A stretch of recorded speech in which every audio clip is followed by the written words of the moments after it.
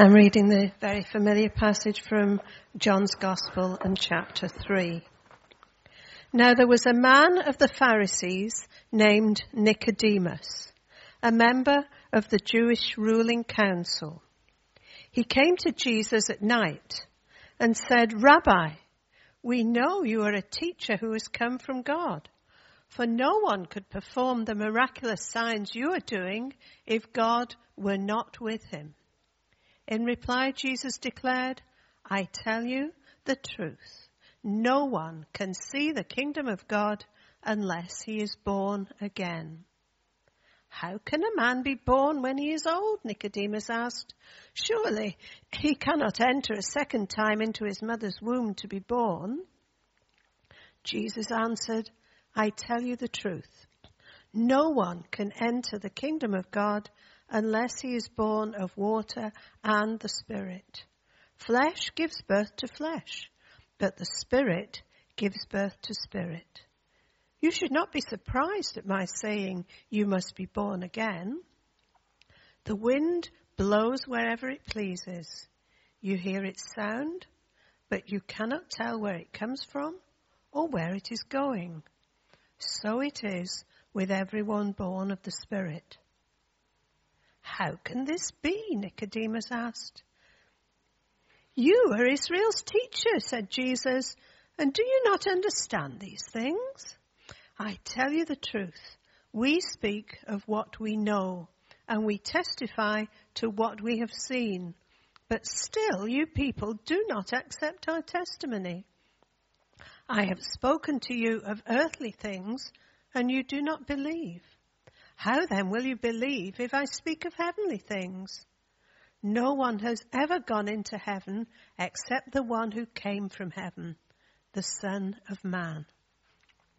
Just as Moses lifted up the snake in the desert, so the Son of Man must be lifted up, that everyone who believes in him may have eternal life. For God so loved the world that he gave his one and only Son, that whoever believes in him shall not perish, but have eternal life. For God did not send his Son into the world to condemn the world, but to save the world through him. Whoever believes in him is not condemned, but whoever does not believe stands condemned already, because he has not believed in the name of God's one and only Son. This is the verdict. Light has come into the world, but men loved darkness instead of light, because their deeds were evil. Everyone who does evil hates the light and will not come into the light for fear that his deeds will be exposed. But whoever lives by the truth comes into the light, so that it may be seen plainly that what he has done has been done through God. Amen. We know it so well, don't we? John's Gospel chapter 3, and especially, of course, verse 16.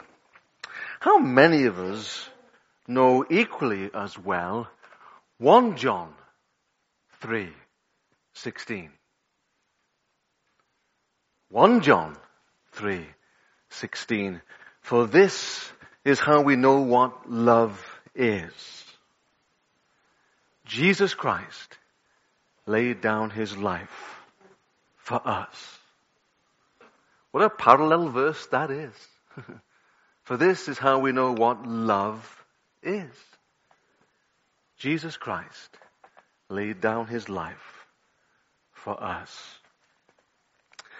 I'm pretty sure that all of us here this morning would have at least heard of, even though we may not remember, the Fab Four.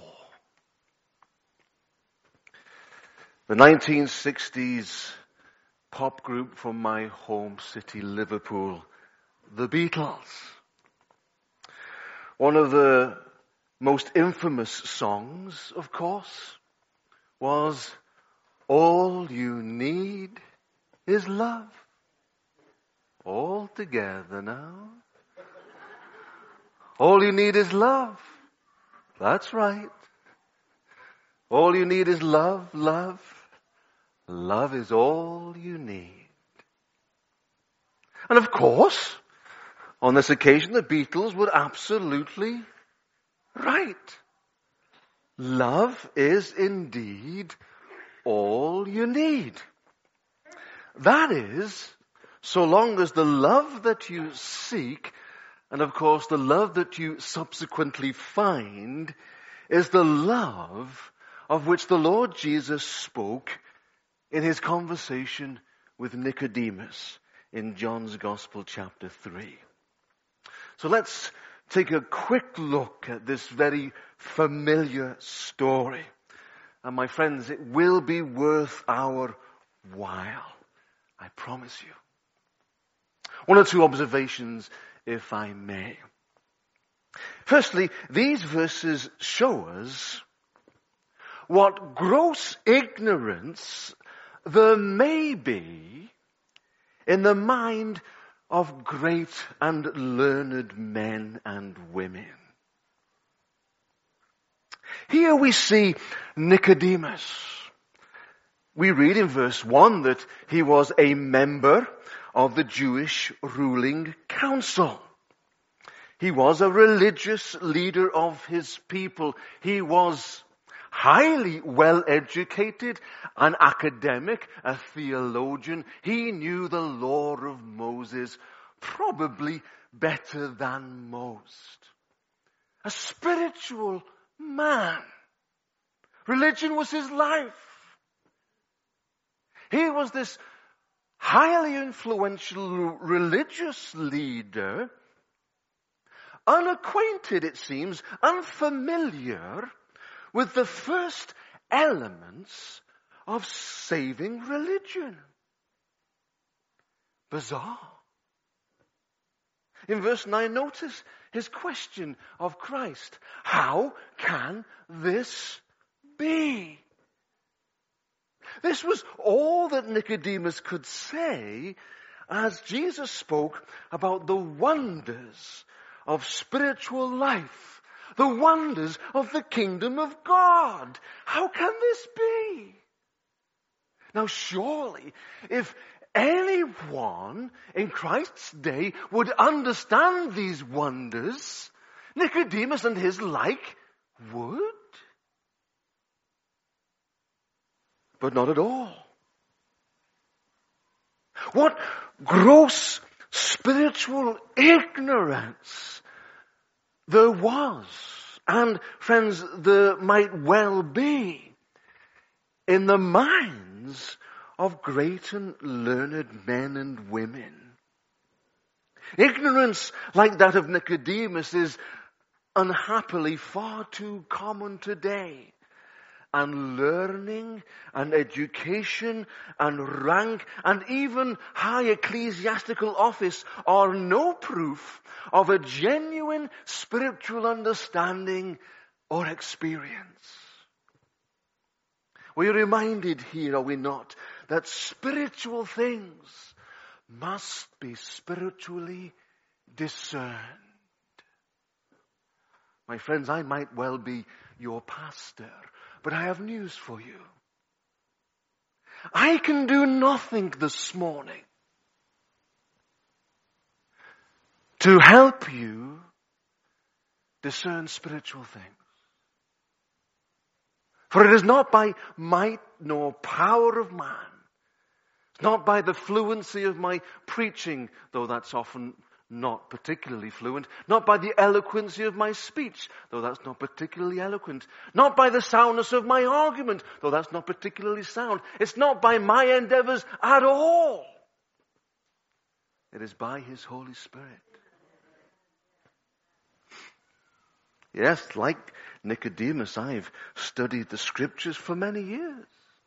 Like Nicodemus, I've been through the corridors of academia and studied theology and church history for years.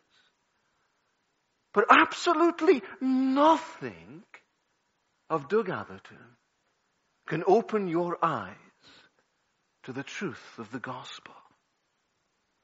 Nothing that I say this morning can unstop your ears that you might genuinely hear the words of life.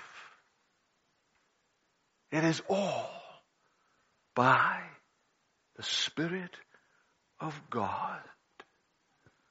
All the learning, all the knowledge that this world offers will never of itself bring us into saving relationship with our Heavenly Father. All our faithful attendance to this corporate place of Christian worship will not in itself bring us into a saving faith with the Lord Jesus Christ. It is by His Holy Spirit.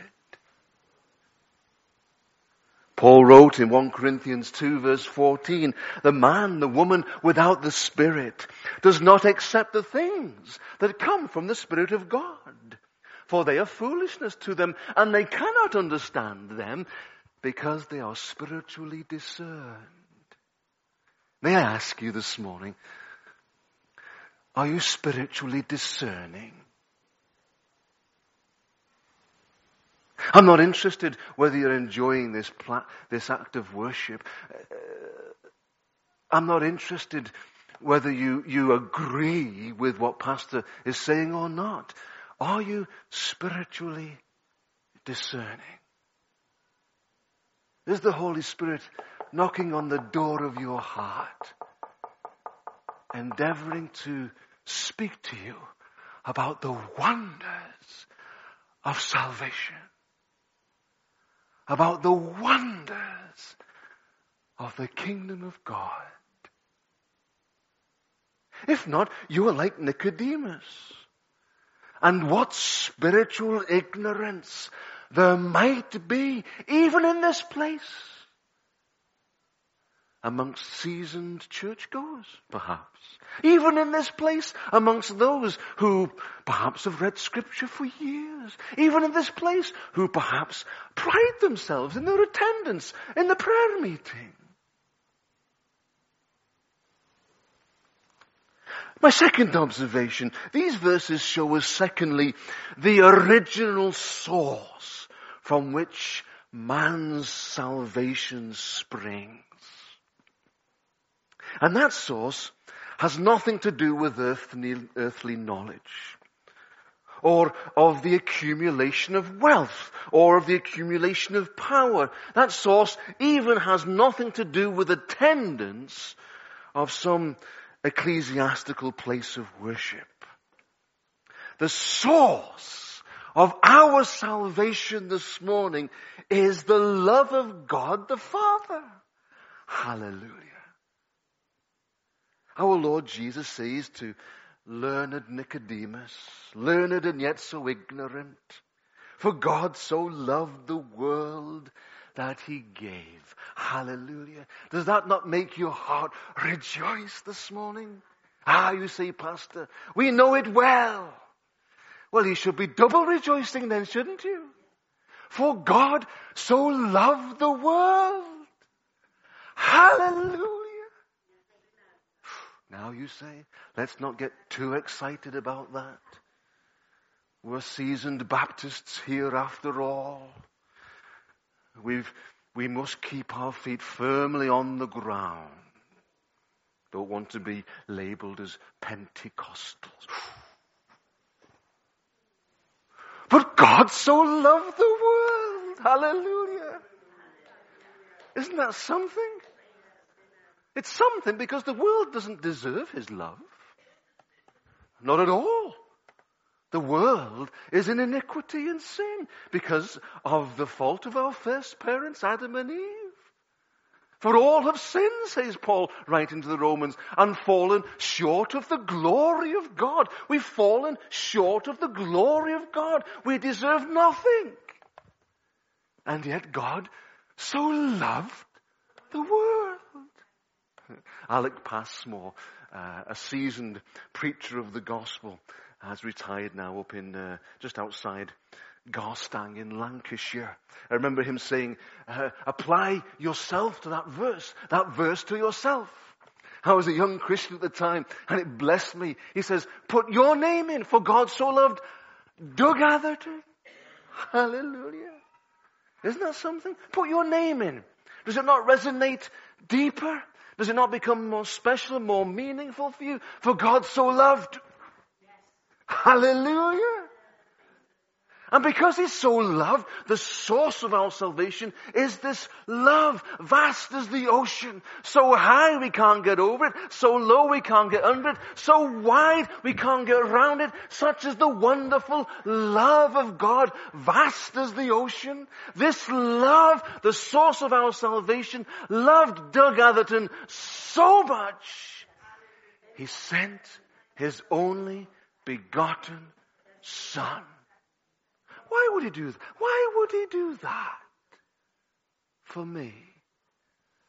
I'm a miserable so-and-so. I know that. You know it more than I guess. The Father knows it more than any of us. I'm a miserable so-and-so. I'm prone to temptation and sin. So easily distracted and deflected in my Christian life and walk. He sent His Son for me. For me. Hallelujah. This wonderful verse has been justly called by the 16th century Protestant reformer Martin Luther the Bible in miniature. I like that. Because from Genesis through to Revelation, all 66 books of our canon of Scripture teach us about the source of our salvation. That source is the love of God manifested and demonstrated in and through His only begotten Son, Jesus. Isn't it wonderful? The source of our salvation. Not my education, though I pride myself in it. Not my ordination. I've lost the ordination certificate somewhere from the Baptist Union. It's in the loft. No, my friends. Not my church membership. Not my church attendance. Not my knowledge of the Scriptures. Not my prayer life. None of these things will save me. God's love will save me. Through Jesus. Isn't that something? God's love will save me through Jesus. Jesus Christ is God's gracious gift to the whole world, His gracious gift to me. Forgive me if at times I get a little excited when I talk about Jesus. I get so excited, Lord, when I realize I'm forgiven, says the chorus writer. And why not? You thought I was a good Baptist. You thought wrong. I'm a very poor Baptist, I have to say. Hold up my hands. Those who understand and appreciate Baptist theology and Baptist ecclesiology will know I'm a really, really poor Baptist. My excuse is I wasn't brought up a Baptist. I was brought up a Methodist. And I'm an appalling Methodist. But I'm saved. Not because of my Methodist tradition. I'm saved. Not because of my Baptist membership. I'm saved. Not because I attend a lovely little church with lovely folk like yourself. I'm saved. Because my Father in heaven loved me. He sent Jesus. Hallelujah. My third observation, these verses show us thirdly the peculiar plan by which the love of God has provided salvation for us sinners. I say peculiar plan. If I sat down at my desk and planned a way of salvation for humankind tomorrow, I would not come up with this, would you? How many of us would have planned the salvation of humankind by sending our only begotten child to die?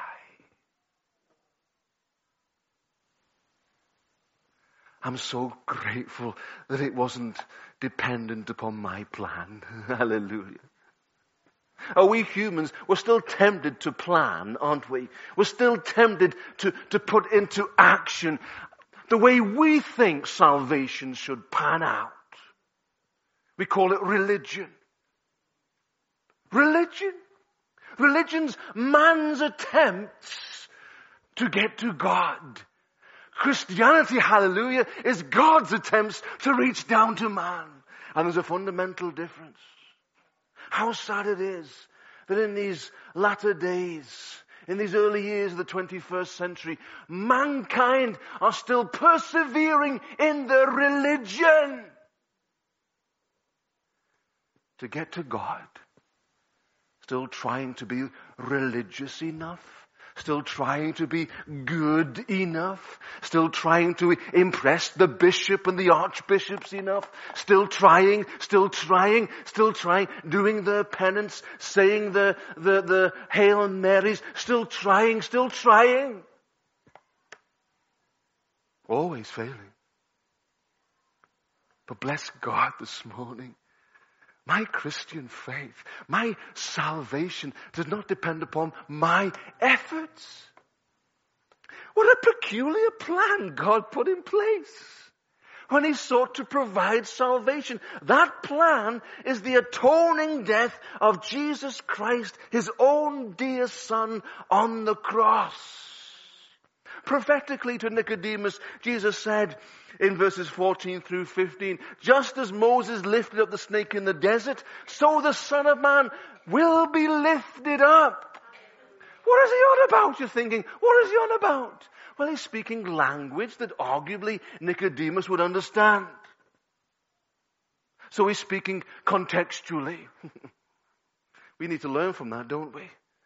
How often as evangelicals we speak a language that those outside these doors haven't a clue about? And we get frustrated when they don't come to church. Jesus was being contextual in His evangelistic effort. He was speaking a language that would resonate in the heart and mind of Nicodemus, this academic, this scholar familiar with the Pentateuch, the law of Moses. Just as Moses was lifting up, so the Son of Man must be lifted up. He was speaking prophetically of His own death as He would be lifted up on Calvary's hill for all to see. Nailed on a Roman gallows, crucified for us. And when Jesus died upon the cross, our many sins, my many sins were laid upon Him. Jesus took the penalty that Doug Atherton deserved. Jesus took the punishment that was mine. He was pierced, says Isaiah, for my transgressions. He was crushed for my iniquities. The punishment that brought me peace was upon Him. And by His wounds, I am healed. Hallelujah. Now then, how many of us would have dreamed up this plan of salvation? Not one of us. But you see, God knows. He's the omniscient one. He's the all-knowing one. God knows what was necessary. He knew that the only way we could be redeemed of our sins is that the penalty for our sins will be taken by one who was without sin. And in the history of humankind, there has only been one born without sin. One who lived without sin. One who could therefore take upon Himself my punishment. The word, if you're a theologian, is efficacious. I like it. I like the word. It took me years to understand it. If I do, efficacious. You see, because He was without sin, He only could be efficacious. Bear my sin in His body on the tree. John says, 1 John 3:16, this is love. The Lord Jesus Christ laid down His life for us. Hallelujah. Who of us would have dreamed up such a wild and wacky plan? None of us, but God. Hallelujah. Isn't God good? Doesn't He just bless your socks off this morning? Are you rejoicing in your salvation? Or maybe you're thinking to yourself,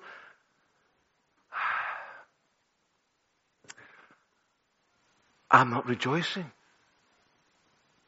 Something's missing in me. Here I am in this place of Christian worship, but that bloke at the front has perhaps something that I don't have.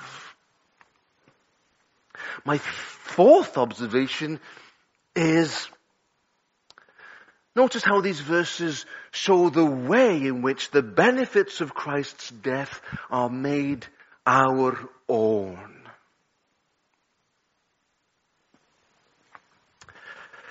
It's so important this morning that what we hear and maybe accept in our heads drops 12 inches to our hearts. We must believe. We must believe. If you confess with your mouth that Jesus is Lord and believe in your heart that Christ, God raised him from the dead, you will be saved. Hallelujah. Wow, that sounds simple, you say, Pastor. And I tell you something, it's as simple as that. If you confess with your mouth Jesus is Lord, an acknowledgement as to the Lordship of Christ, and believe in your heart. Believe in your heart. Simply putting faith and trust in Christ. Faith is the same thing as believing, friends. Jesus says in verse 18, whoever believes in him is not condemned. Hallelujah. Isn't it something? It's wonderful. It's wonderful. I'm looking at, from a worldly perspective, a condemned people. Ouch. I am. But if you're in Christ, and if you believe, I'm looking at a redeemed people. Hallelujah.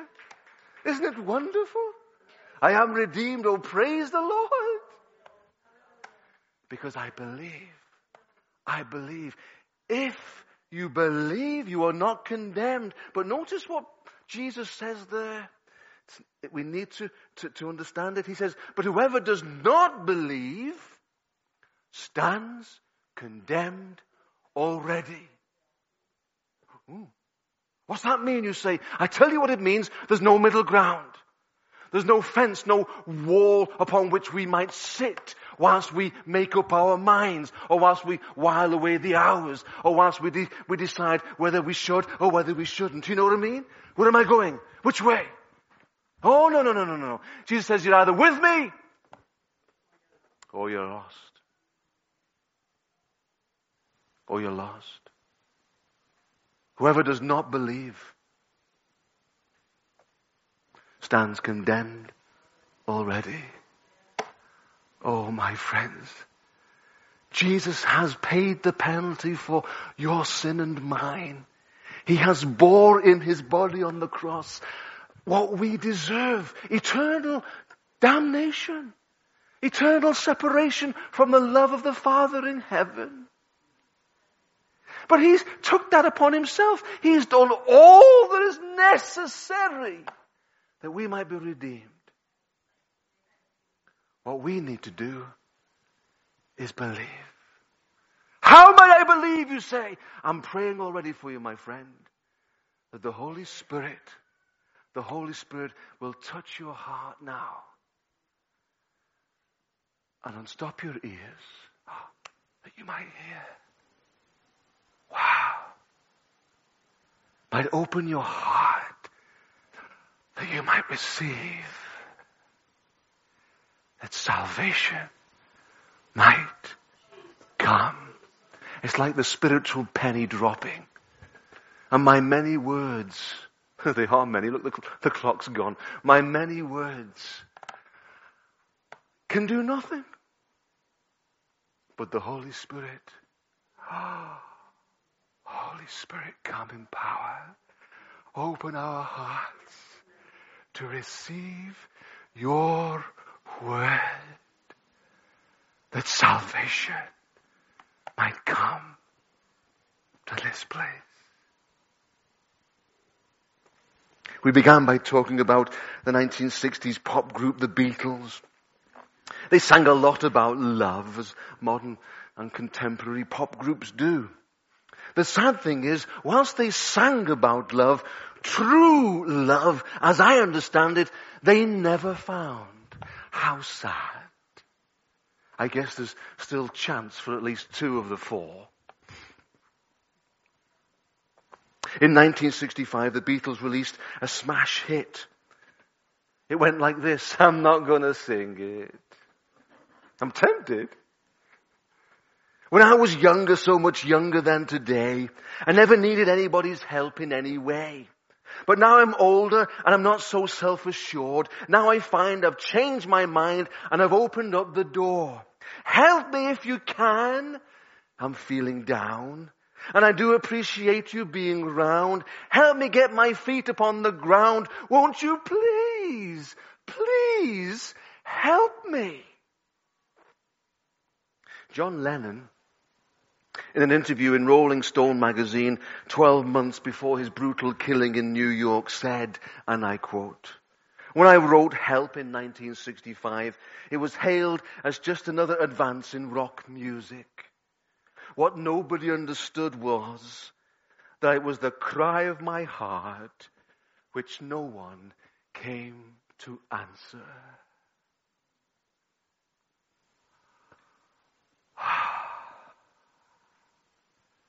How tragic. It was the cry of my heart that no one came to answer. Where was the church? Where were the children of God? The children of light? Where were they? My friend, Jesus is the answer. Will you not allow the Holy Spirit to open your heart to receive Him and His Word unto salvation? And my friend, if you're in Christ, but it all seems a little too much like hard work, you need to be revived. You need renewal in the inner person. Will you not cry? Will you not revive me again? Lord, renew in me a steadfast spirit. Lord, refresh my soul with a fresh outpouring of your Spirit. Rekindle those burning embers once again.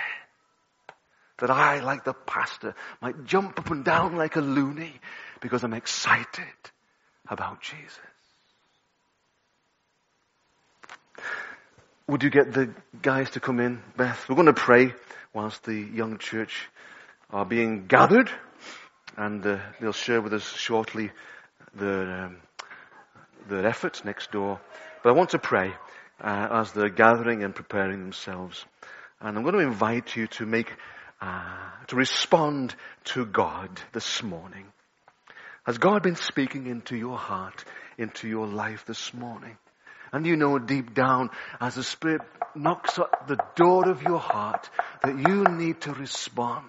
Maybe salvation is your need. Will you respond to God this morning and find salvation in Christ? Will you say, yes, Jesus, I believe. Help me in my unbelief. Maybe as a Christian, the walk has become somewhat like drudgery. The joy has left. The peace is gone. My friend, would you not respond to God this morning in Christ? Lift up your heart and say, Father, I'm coming to you afresh. Touch me afresh. I'm going to pray with me. Almighty God, my loving Heavenly Father, I need Jesus to save me. Will you forgive me of my sins? I confess my guilt. I acknowledge my need, and I repent of my past life. Jesus, I welcome you into my heart, into my life by your Holy Spirit. Will you save me? Will you anoint me? Will you change my life? that I might become a new creature, the old gone, the new come. Father, God in heaven, I'm struggling. The joy has been stolen. The peace has disappeared. My walk in Christ is a drudgery. I need revival. Refresh me, Jesus. Cleanse me. Purge me. With the hymn psalmist I say, cleanse, wash me, that I might be as white as snow. And restore unto me the joy of your salvation. We say amen, amen. And my brother, my sister, my friend, if you've prayed that prayer, either prayer this morning, please make it known. Speak to me as we leave. And I'll pray with you. Amen.